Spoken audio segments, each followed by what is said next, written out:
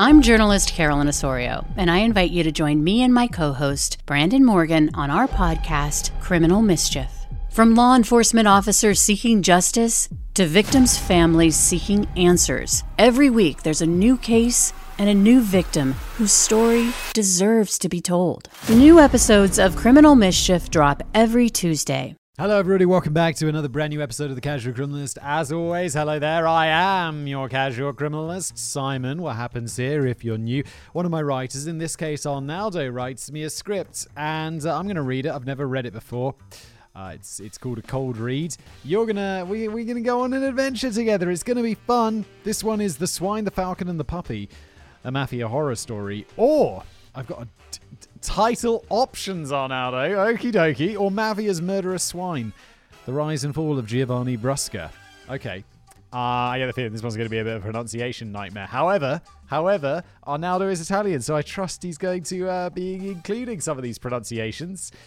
There's a note for me here. It says, don't read this out loud. Okay, I won't read it. Oh, I see.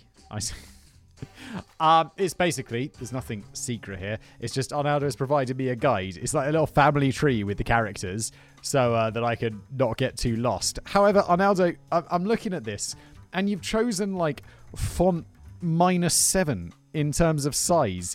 Even if I zoom in super hard on these people, like to the most my iPad can zoom, I can barely see I can't read their names. I can literally do it if I get this close, and it says Giuseppe Domatico, his son, Okay, look, I understand that it's going to get a little bit complicated, but let's try and use our big brains, and we'll try and keep up.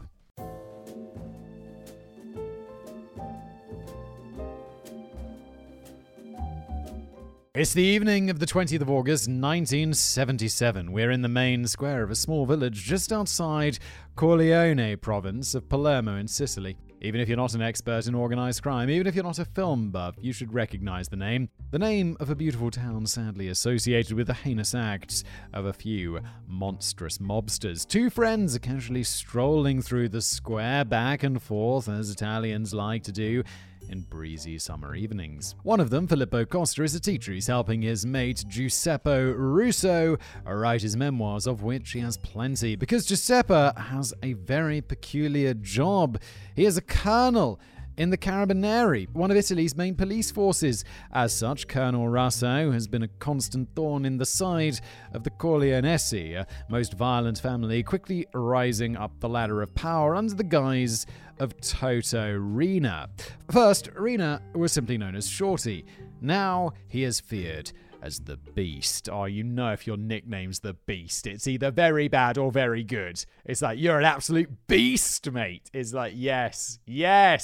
Or you could be like that guy, the Beast of Sinets, who locked people's heads in wooden boxes like a f***ing psycho. Eventually, he shall be revered as the boss of all bosses. Recently, Russo has been investigating Rina's involvement in the construction of a local dam. Whenever the state initiates a tender for public construction work, mafia syndicates are quick to bribe and intimidate their way into gaining a government contract.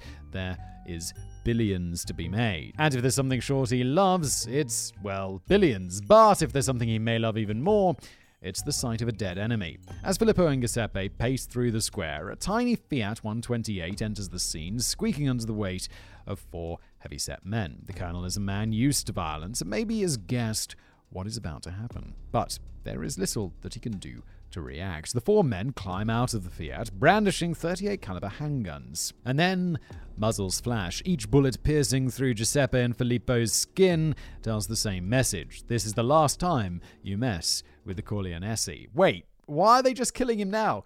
If you're a policeman who's a thorn in the side of a mafia family, I either feel, in this case, he's protected. Like, there's some reason they're not killing him because the retribution will be too much. Or, I don't know, there's a reason he's not dead. But why suddenly decide to kill him? Surely you'd kill him when if he's a big thorn in your side, just pop him off way earlier. Why would you wait until now? The 4 gunmen squeeze their large frames into the Fiat and drive off into the night. One pair of eyes is particularly indifferent, cold, and unflinching. Those are the eyes of the youngest member of the hit squad. He's barely 20, but this is not the first time he's killed, and he will kill again. He will rise to become the Corleonesi's most violent enforcer. He will become the hideous swine, the people slayer. May your flesh burn. Before he was affectionately known as the Swine or the Slayer, charming, the gentleman we just met was called Giovanni Brusca. In today's story, we're going to focus on some of his more infamous crimes. But Mafia stories seldom linear, and they involve a colourful cast of players with very complicated names, relationships, and web of interests. And I'll just add, very complicated names for non-Italians to pronounce. Like, all of these names are Giovanni, Giovessa, Giuseppe, Dominic De Coco. Why Italy? Why? I guess they look at us and they're like, all right, what's up with John, Jake, Jack? Jen. Others that I'm forgetting. We do it as well, I'm sure. This may be why Mafia trials drag on for years and prosecutors have a hard time understanding what's going on and who has done what. Someone is at my door. I'm back. It was the gas man. The people who come to my building think I'm some sort of concierge, and I hate it. Because there's sorry, this is completely off. It's got nothing to do with what we're talking about today. It's just literally a chance for me to have a little rant. Because there's like a panel of buttons. There's like a panel of buttons that ring all of the different units in my building. And I just happen to have one that is above and different because I have a big unit. And I guess it was like added later or whatever. And everyone thinks, oh yeah, I'll just press the big button because I need general access to the building. And it's like, stop it! I'm not the concierge! Anyway, onwards. Rant over. I apologise from the start if you'll experience the same feeling as I start piling up difficult-sounding names onto your short-term memory. So let's start with the first name, Don. Oh no, it's just like, it's going to get difficult. I'm sorry, that's it. It's just going to be difficult. There's no like, and I'm going to try and make it easy for you. It's just like, no, let's just get cracking. I hope your big brain can handle it. So let's start with the first name, Don Bernardo Brusca, a mid-ranking mobster in the Corleone gang and a close friend of Toto the Beast Rena. On the 20th of February 1957, Bernardo welcomed Giovanni, his firstborn son. Oh my god, I'm already lost. Who's Giovanni? Bernardo welcomed Giovanni. Okay, Giovanni and his two brothers did not have a typical Mafia upbringing, at least not in their early years.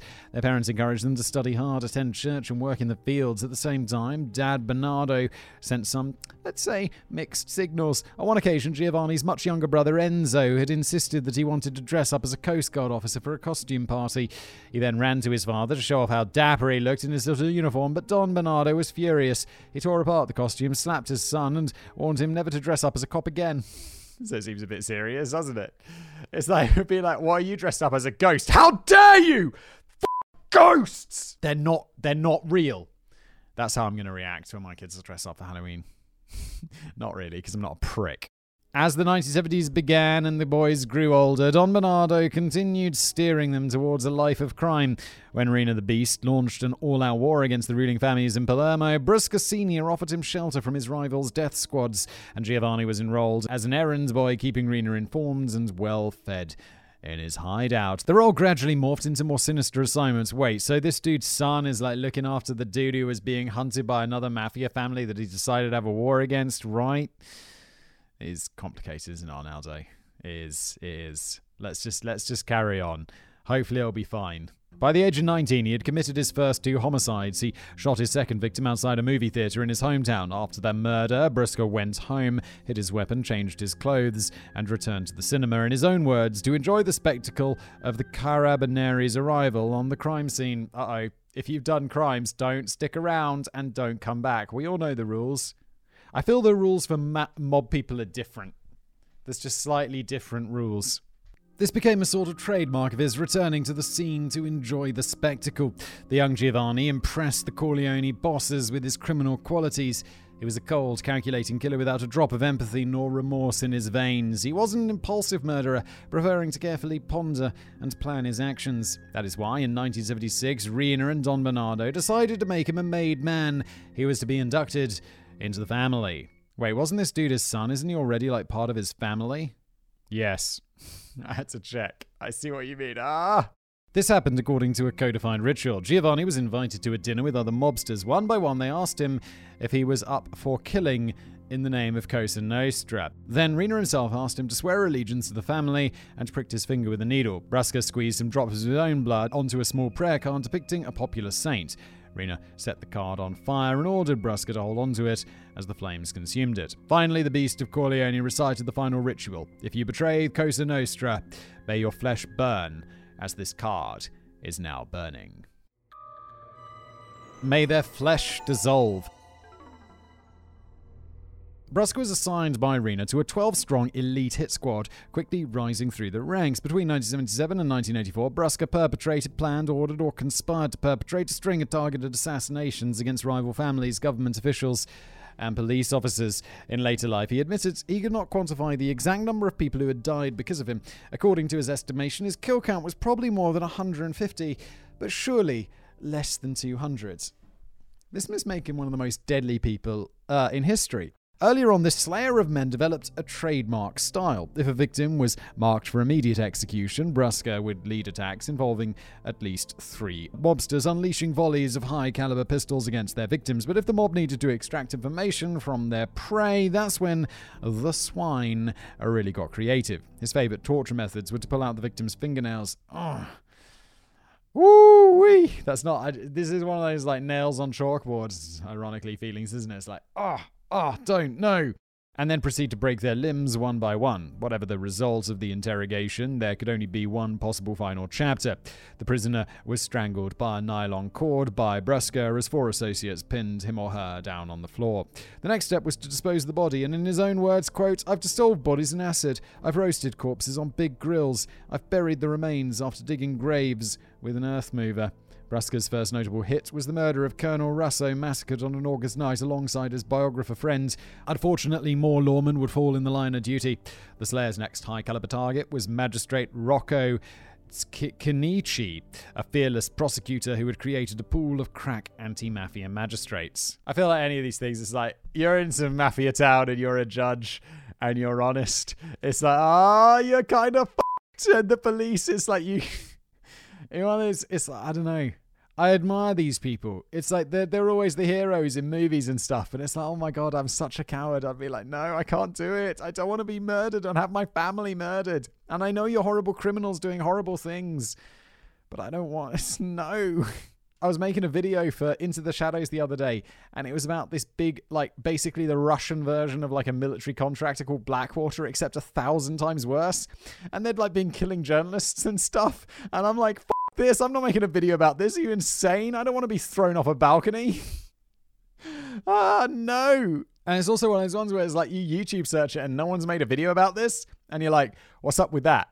What's up with that? And I think everyone, is like, don't do that because they'll kill you. And then, like, you got to wait for some brave journalist who's, I don't know, also more protected or something. It's like, fucking hell. You don't want to, it's too scary. Brusca was instrumental in the planning and preparation of a terror-like attack which put an end to Kenichi's crusade. He and his accomplices stuffed a small Fiat with 75 kilograms of explosives and parked it outside the magistrate's house in Palermo.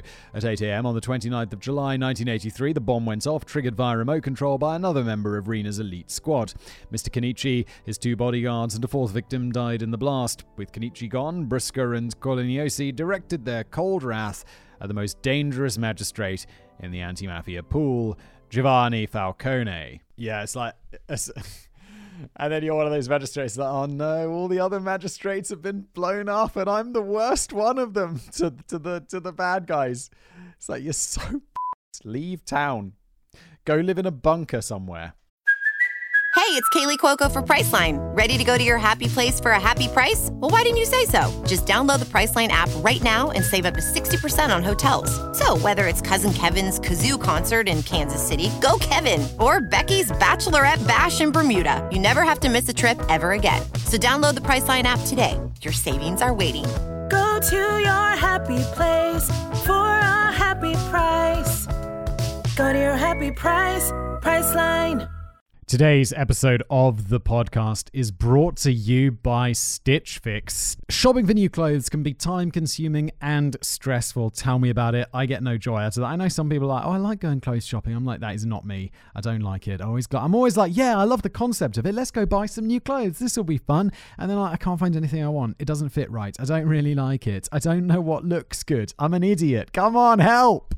Well, don't worry. Stitch Fix will do all of the work for you so that you can spend more more time doing the things you love. When it comes to looking good, Stitch Fix have got you covered. You could say goodbye to endless browsing and say hello to fresh pics curated for your size and for your taste. It's easy to get started. Go set up a Stitch Fix profile, answer a few easy questions about what you like to wear, what you don't, and whether you're willing to try new styles. How risky are you? You feeling experimental? Try a new style? I feel like now I'm 35, it'd be a bit weird if I tried a new style, but hey, I'm not against it. Maybe I'll get that, like, I don't know, start wearing, I can't even think of a good example, to be honest. No, I'm just setting my ways. I'll just be like, Stitch Fix, no, just more of what I like, please. But, whatever you're into. Stitch Fix's experts then go to work. They'll find items exclusively for you, hand-picked, so unique to your size, style, and in your budget, importantly, making it the best way to discover clothes that make you look and feel your best. They'll send you 5 pieces to try. You keep what you love and send back what you don't. Easy. Shipping, returns, exchanges are easy and free. And it's not a subscription thing. You don't have to set up automatic deliveries. There's no hidden fees, nothing like that. So sign up for Stitch Fix. You can get their latest pieces for women, men, and kids. Sign up today, stitchfix.com/casual, and you'll get $20 off your first purchase. That's stitchfix.com/casual. $20 off your first purchase. This is a limited time offer. Purchase within 2 days of sign up. And now back to today's episode. A Tale of Two Giovannis. Falcone is an apt surname for a hunter of mafioso, as it could be translated as falcon or hawk. But in this case, Giovanni the swine saw Giovanni the falcon as his prey, and he took personal care of stalking him. In August of 1983, Brusca found out which cafe supplied the Palace of Justice.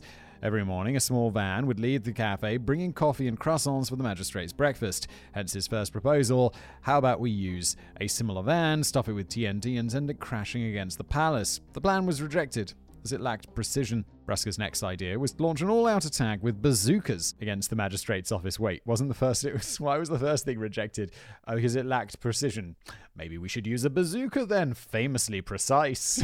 This idea was also shot down by his superiors. Surprise, surprise. Years went by and Brusca continued to rise in the organization, destined to supplant his dad Bernardo as a local area boss. Authorities took notice of this heavy-set, ordinary-looking, yet ferocious criminal, but they had little evidence to convict him. All they had were the confessions of an ex-boss turned informant, Tommaso Buscetta. Based on his allegations, Giovanni the swine was subject to a judiciary measure called compulsory stay. Basically, he was confined to a small island whilst authorities found evidence to bring him to trial. But even from this exile, Giovanni the swine continued plotting the death of Giovanni the falcon. The magistrate was a keen swimmer, so Brusca and his gang considered targeting his favourite swimming pool in Palermo, but the plan was abandoned as Falcone was protected by a sizable police escort. Falcone and his wife also enjoyed swimming in the Mediterranean and spent holidays in a villa by the sea. Brusca's men laid a bag of explosives on the shore, ready to blow up when the magistrate was ready to take a dive. It sounds like there was a plan to assassinate Castro. The CIA were like, how are we going to kill Castro? And they're like, we'll put a bomb in a shell. So what? Because Castro loved diving.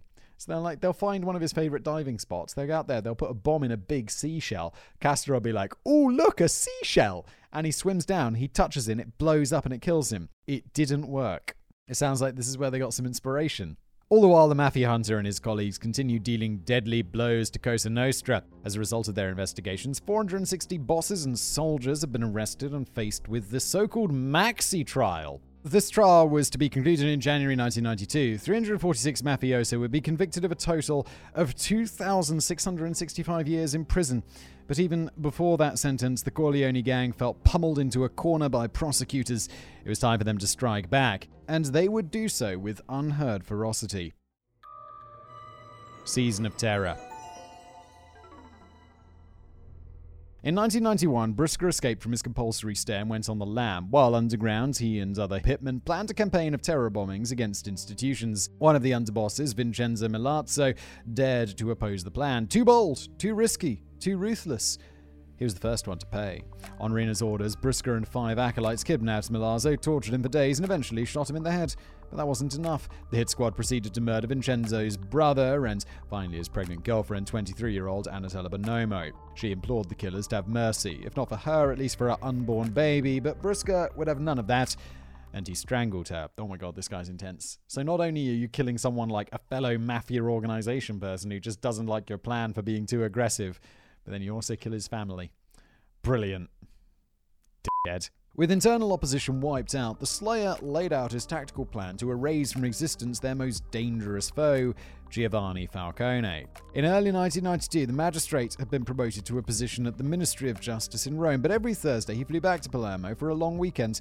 Brusca studied his movements. The magistrate landed in the Punta Raisi airport, where a police escort would pick him up. They would then drive him at speed towards central Palermo, crossing the town of Capaci. There, a stretch of highway had been laid over a drainage canal. Brusca saw an opportunity. His hit squad could pack the canal with explosives and set them off with a remote control. The Slayer did not leave anything to chance. He procured 335 kilograms of Semtex and TNT and divided them in 13 barrels. Wasn't this guy, he's supposed to be like being watched by the police on an island? He escapes the island and no one's picked up on the fact that he's buying over 300 kilograms of Semtex. I mean, dude, that is a lot of bomb. He then tested the remote control by setting off old photography flashbulbs as stand-ins for the bombs. He realized there was a slight delay between him flicking the switch on the remote and the flashes going off, so based on the average speed at which the escort traveled, he calculated the exact time at which to activate the explosive device. His men took care of laying out a marker of sorts. They placed a fridge by the main road, at the right distance from the mined stretch of road. When the first car of the motorcade drove by this fridge, Brusca would flick the switch, ensuring the explosion happened right under the magistrate's car. On the 23rd of May 1992, Falcone landed at Punta Raisi. The mafioso staking out the airport alerted Brusca via radio. The magistrate and his wife had been picked up by escort and were on their way. Brusca and his accomplice, Nino Joe, were standing on a hill just outside Capaci when the magistrate's car drove by the fridge. Joe shouted, "Go!" But Brusca, for once in his life, hesitated. The cars were driving slower than usual. Joe shouted again, "Go!" Only at the third go did Brusca flip the switch. The 13 barrels filled with explosives detonated one after the other, releasing a rolling wave of deafening thunder, flames, smoke, and debris. Pulverized asphalt, car wreckage, and body parts were lifted into the sky and then fell like toxic hail over the crater where the road had once been. Brusca himself later admitted being shocked by the violence of the deflagration. He told Joey, "What happened? What the f*** have I done?" "Well, let me tell you what the f*** you've done. The first car of the convoy, carrying 3 officers, was flung tens of meters away into an olive grove. All 3 died on the spot. The second car, carrying Falcone and his wife Francesca, smashed against a wall of asphalt that had been lifted up by the blast. Both passengers were violently ejected through the windscreen and suffered massive internal injuries. The magistrate and his wife survived the impact, but only for a few hours. They both succumbed to internal bleeding that very evening. When they heard the news, Brusca, Rena, and other underbosses uncorked bottles of champagne to celebrate their victory. The spearhead of the state's struggle against the Mafia had been slain in a ruthless terror attack. Yeah, but someone's just going to rise up and take his place, guys. The police, there's someone else who's crazy enough to be like, no, I'll take the murdered boss's job that he got murdered for.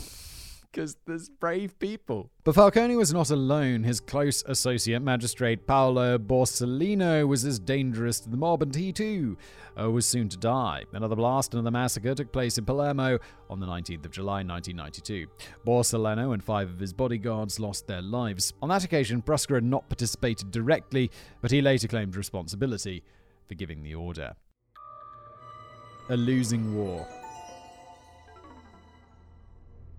Rena, Brusca and friends continued to litter the beautiful island of Sicily with more high-ranking corpses. Traditionally, some members of the political elite and senior civil servants had been faithful allies to the Cosa Nostra, but as the tide was turning against the mob, these friends in high places could not help them avoid jail time any longer. It was time to exact punishment for their ineptitude. Brusca personally led the hit squad, which had to whack one Ignazio Salvo. Mr. Salvo was the deputy boss of a small family in western Sicily, but he was also a prominent government supplier. He ran a company contracted with collecting 40% of all taxes in Sicily. That's a weird thing to do, like contracting that out, especially to like the Mafia. What could possibly go wrong with them handling so much money? As such, he held leverage and influence over local governments, but he had been unable or unwilling to protect his Mafia associates. In the late evening of the 17th of September 1992, Salvo had just driven back to his seaside villa just outside Palermo. The grounds were well protected by gates, fences and walls. What Salvo had not accounted for, though, was an attack from the sea. Brusca's right-hand man, Joey, and a third hitman reached the villa by motorboat. Silently, they made their way to the gardens and lay in ambush. As soon as Salvo climbed out of his white Mercedes, the trio opened fire with semi-automatic pistols and a rifle. Brusca and his boss, Toto Rena, may have been winning some battles, but it was clear that they were losing the war. Rena was a brutal ruler who exacted extreme measures not only against the state and the public, but also against his own underlings. Fearing death at the hands of the beast, many had agreed to collaborate with police forces, turning informants. One of the most talkative ones was DiMaggio. It was thanks to intelligence he provided the crack team of Carabinieri. The Italian police force, why are you so hard to pronounce? Carabinieri arrested Toto Rena, the beast, the boss of bosses, on the 15th of January 1993. Another key informant was Santino DiMatteo. His confessions helped magistrates build a case against those who had murdered their colleague Falcone. These were devastating blows against what was left of the Corleonesi. Brusca felt hounded, wounded, most of all, humiliated. Both informers belonged to his territory, to his family. They were, in theory, under his command. And yet, they had defected so blatantly to the enemy. This was an affront that the swine could not tolerate. His wrath was particularly directed at DiMatteo. That blabbermouth knew too much about Brusca's operations, his organization, and his dozens of murders. The swine could not slay DiMatteo directly. He was too well protected. But he had other means to silence him. The puppy. The 23rd of November 1993 started just like any other day at riding school for the 13-year-old Giuseppe. At his age, he was already a proficient equestrian and a promising show jumper. It looked like he could make a career out of horse riding, perhaps even compete in the Olympics one day. They have horse riding at the Olympics? I mean, does anyone actually watch the Olympics? I don't think I watched a single event at the last Olympics, or the ones before that, or the one before that. I think they were in London a long-ass time ago, and I didn't see any of it. I didn't go to it. I didn't watch it on TV. I think I saw an opening ceremony, and that's about it. I saw that one in China, where they had all the drummers beating drums. That was quite impressive, wasn't it? But that's all I know about the Olympics. There was horse riding. Really? Show jumping? What's that got to do with sport? Show jumping came with some risks, of course. Bad falls could break bones, but Giuseppe knew it was a healthier career choice than the traditional family business, a business which came with many risks. For example, Giuseppe's father, Santino DiMatteo, had to live under tight police custody lest he got a bullet to his brain. The 23rd of November 1993 did not end like any other day at riding school for Giuseppe. A group of policemen showed up in two unmarked cars, flashing lights on. They introduced themselves as officers of the Witness Protection Service. They were there to pick up Giuseppe and escort him to a safe location to meet with his dad, Santino. These guys are not police officers. Immediately, I'm like, they're not cops. They're not cops. They're going to take you somewhere to be murdered. But you're 11 and you probably don't know any better. Or if someone comes up to you and says they're a police, ask for ID. Just have a look. And don't take a quick look at it. Look at that in depth. Giuseppe could not wait to hug his father after so many months and eagerly followed them. The young, trusting boy could not imagine that those officers were Brusca's men in disguise. It was the beginning of a 2-year ordeal during which the DiMatteo boy was held prisoner by the swine. His plan was simple: pressure Santino DiMatteo into silence. If he wanted to see his son alive, he had to stop collaborating with the authorities. But the ransom didn't work as intended. Quite the opposite. DiMatteo was not cowed and continued to provide invaluable intelligence to prosecutors. Then they're going to kill your son. It's the Mafia, my dude, that you turned against. What are you up to? Thanks to his testimony, the magistrature was able to issue a life sentence, in absentia, of course, to Giovanni Brusca for the murder of Salvo, the tax collector. When the swine heard the news, he slammed his fist on the table and shouted to an underling, "Fine, get rid of the puppy." Brusca gave the order on the 16th of January 1996 to be executed by his younger brother Enzo and 2 more assassins. I will leave it to one of them to describe how the puppy was put down. A little spoiler alert, I read ahead here. And no, I didn't want to read it. Basically, they murder him. It's not particularly horrible murder, but it's still the murder of a child. So we're just going to skip over that. And then they all went to sleep. After an honest day's work, they had to recharge from all of that stress and exhaustion. Yeah, Arnaldo's point here, because obviously I skipped over the graphic details of the murder, is they just don't have any feelings. They're like, yeah, no, it's cool. Now let's just go to bed and chill after murdering a kid. A few meters below their pillows, Giuseppe's remains. So they got rid of the body. I'm not going to... let's just carry on. They're just there. They're just having a nap while they're like in the room where they killed him. These were the so-called men of honor, sometimes revered or even portrayed sympathetically in popular culture as some sort of folk heroes. It was in crimes such as this that the mafioso revealed their true face, little more than psychotic killers driven by half-assed business strategies no better than war criminals, with an accountant on the side. On the swine's orders, they'd abducted the puppy with a vile lie, they'd strangled him, and finally they'd got rid of his body. This was the final affront to Santino DiMatteo, the traitor, and to his entire family. The swineherd had denied the DiMaggios the dignity of recovering a body that they could mourn. Yeah, they destroyed his body. There you go. To catch a swine. Since Brusca's escape from his compulsory stay, he had been in the crosshairs of Police Inspector San Filippo, head of the fugitive squad. On the 12th of January 1996, the squad had followed an informant's tip and raided a house belonging to Brusca. He wasn't there, but they found a photo of his 5-year-old son, David. The following month, after the two thugs had killed Giuseppe, the puppy was arrested and decided to collaborate with Inspector San Filippo. One of them recalled that, quote, when Brusca's arse is on fire, he runs to Agrigento, meaning when Brusca needs to disappear, he hides around the Agrigento province on Sicily's southern coast. Another informant advised the cops to shadow a duo of drug-dealing brothers in that area. By wiretapping them, San Filippo found they often called a number which belonged to a 90-year-old lady. Not only she lived in Brusca's hometown, but it turned out she owned 2 state-of-the-art mobile phones. This was certainly weird enough to warrant further investigation. It turns out those phones were actually used by a grandson, a butcher. And every night at 8 p.m, the butcher called another mobile located around Canatello, just south of Agrigento. Further wiretaps revealed that the butcher was ringing another butcher of a different kind. It was Giovanni Brusca. San Filippo sent 6 plainclothes officers to scout the area for weeks. Finally, in May, one of them spotted a familiar-looking kid. It was David, Brusca's son. The little boy was seen walking inside a small villa. Was the swine living there? How could San Filippo be certain? One of his deputies came up with a brilliant plan. They knew that every day at 8 p.m, Brusca was due to receive a call from his butcher friends, a call the cops would be listening to. So around that time, an officer would be sent riding a motorcycle around the villa. So they're going to hear it on the other end of the call. Like the The bike had a faulty muffler to make extra noise. If San Filippo's squad could hear the motorcycle noise in their 8 p.m. wiretap, bingo, it meant that Brusca was actually inside the villa. So, on the evening of the 20th of May 1996, a cop and his demuffled bike set out on their mission. That night, the butcher was late and he run Brusca only at 9 p.m, but the plan worked nonetheless. San Filippo's men heard the loud motor through their headphones.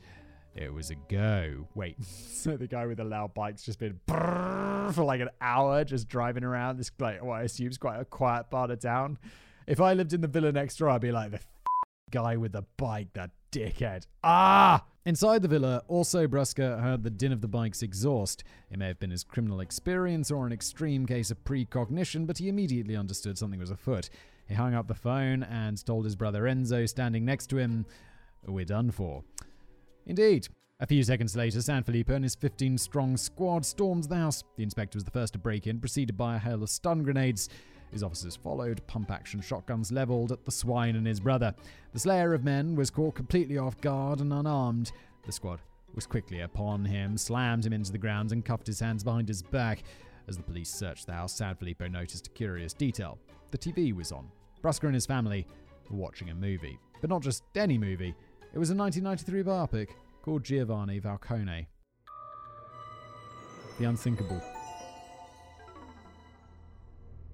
Giovanni Brusca was rushed to the Palermo police headquarters, a tense 2-hour car trip which tested the patience of Inspector San Filippo. Not because he feared ambushes or retaliation from Brusca's men, but because he had a hard time keeping his own men at bay. Many of them had been friends with policemen killed by Brusca. To put it simply, they wanted to just beat the living crap out of him.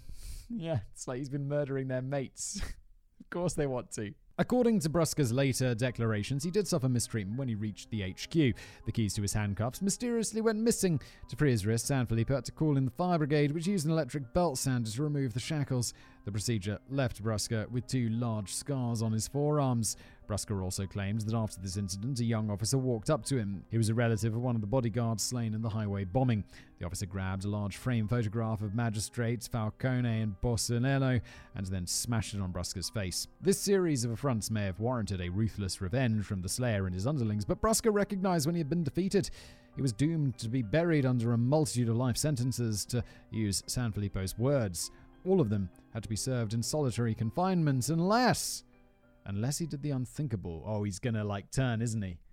He's gonna turn on he's gonna become like an informant. Unless he accepted to cooperate with the authorities and become what he hated most in the world, an informant. Initially, he sought to play the system. He provided false information, contradicting depositions by other informants to undermine their credibility, or when providing accurate intelligence, it was to get rid of rival family members. The magistrate soon uncovered his dirty tricks and issued a warrant for slander against the swine. This set off the second phase of his informant career. Brusca appeared to sincerely repent for his criminal past, or at least so he claimed. In any case, his later statements proved accurate and helped police forces get hundreds of arrests. Brusca's cooperation, of course, came at a price which the state agreed to pay. His sentence was reduced from life to 30 years. Considering that he was responsible for the deaths of at least 150 people, that makes about 2.4 months in jail per murder. Over the years, the former Slayer proved to be a model prisoner, earning a further 4-year discount on his sentence. Remember when he was arrested? It was 1996, plus 26 years. Well, you could do the math. Oh, it's now. It's literally like last month. Was it May when he was put in? Yes. Organised crime buffs among you may already know what comes next. On the 31st of May, 2021. Oh, did I do my maths wrong? It was last year. 4, 5, 6. No. That should be now, 2022. Anyway, let's see. The Swine the Slayer was released on parole from his prison in Rome. He will have to report to the police station every week for the next 4 years and will likely have to live in hiding under witness protection for the rest of his life, but he is otherwise free. This event was controversial, to say the least, one of the rare occasions in which political parties from both sides of the spectrum agreed on something, the fact that someone like Brusca should not be allowed to walk free. Relatives of his victims had the same opinion, but Mr. D'Araho, Italy's chief anti-mafia prosecutor, defended this ruling as he declared to Reuters, regardless of what one may think of the atrocities he committed at the time, there was a collaboration. Let us not forget that he gave us information on bombings in both Sicily and in mainland Italy. Rationally, I can understand how the prosecutor's strategy of allowing some leniency to informants makes sense. It has paid off in the past, both against organized crime and terrorism. And yet, it's hard not to empathise with the grief and outrage of the victims' relatives. I'd be keen to hear our viewers' opinion on the matter. Should promises to informants be kept as a necessary evil in the endless struggle against crime? I think yes, of course, because you need to catch people higher up who are worse criminals. It's always a trade-off. But also, there's parole board and stuff, right? Deciding whether he can be released. Or is it just when the end of your sentence is the end of your sentence, then you can go free? Because that's pretty intense. Because this guy killed a lot of people. I guess you can also choose whether you like the deal that they're presenting you with, right? You can say I like the idea of 30. Or you can say no. It's still your choice. So I think this is fine. So I think you have to have some sort of deal on the table for catching the worst criminals, don't you? Or shouldn't any mercy be granted to those who have killed and killed again so often and so brutally? Yeah, I think ideally they should go to prison forever. But I also think if they're cutting a deal, then you need to be able to do that. That needs to be a possibility. Dismembered appendix. Brusca's confessions unveiled a can of worms concerning alleged negotiations between the Mafia and the state. Shortly before the assassination of Magistrate Falcone, Rina and the Corleonesi initiated secret talks with the government and the secret services. Their aim was to obtain impunity for the top echelons of Cosa Nostra. In exchange, the mob would refrain from launching a war against the institutions. Allegedly, they even involved the Minister of the Interior at the time, who denied the talks ever took place. The case remains murky to this day. And in any case, even if negotiations took place, they led nowhere. As we know, Brusca and friends proceeded to slaughter 2 magistrates and their escorts. Furthermore, Brusca was part of a criminal committee which ordered the planting of bombs in tourist hotspots in Florence, Rome and Milan, claiming 10 dead and 82 wounded. During one of these committee meetings, Brusca even suggested unloading thousands of HIV-infected syringes onto Italy's most frequented beaches. Holy shit. Why? What you do? What the fuck? That's weirdly creative. The worst possible massacre was avoided by total chance. In 1994, the Corleonesi planted a car packed with explosives and metal shrapnel right outside of Rome's main football stadium. The bomb was due to go off on Sunday afternoon after a match, right when the spectators were filing out and when anti-riot police squads were taking position. It would have been a slaughter of unseen magnitude. For some sort of miracle, the remote control malfunctioned, the bomb didn't go off, but it proved just how far these psychopaths are willing to go in their last-ditched efforts to strike back at a state that refused to be cowed. Yeah, and it's like, how are you negotiating? Well, yeah, don't come after us and we're not going to blow up your buildings. The government's going to be like, F you, we're coming. That's just how it works, because you don't negotiate with terrorists. I mean, or you don't publicly make it look like you're negotiating with terrorists, because then there's more terrorists, aren't there? That's just how it's going to work. This has been an episode of The Casual Criminalist. Thank you so much for watching. I felt we did quite well with the all the people involved. I felt like I got a little bit lost, but it wasn't like super vital to the story, which I don't want to say enjoyed, because it's a horrible Mafia story about what pieces of shit the Mafia are. But hey ho, thanks for watching. Please leave a review, and I'll see you next time.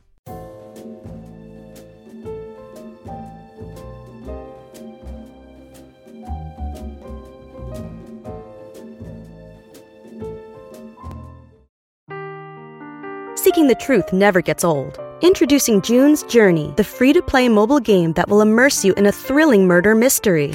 Join June Parker as she uncovers hidden objects and clues to solve her sister's death in a beautifully illustrated world set in the Roaring '20s. With new chapters added every week, the excitement never ends. Download June's Journey now on your Android or iOS device, or play on PC through Facebook Games.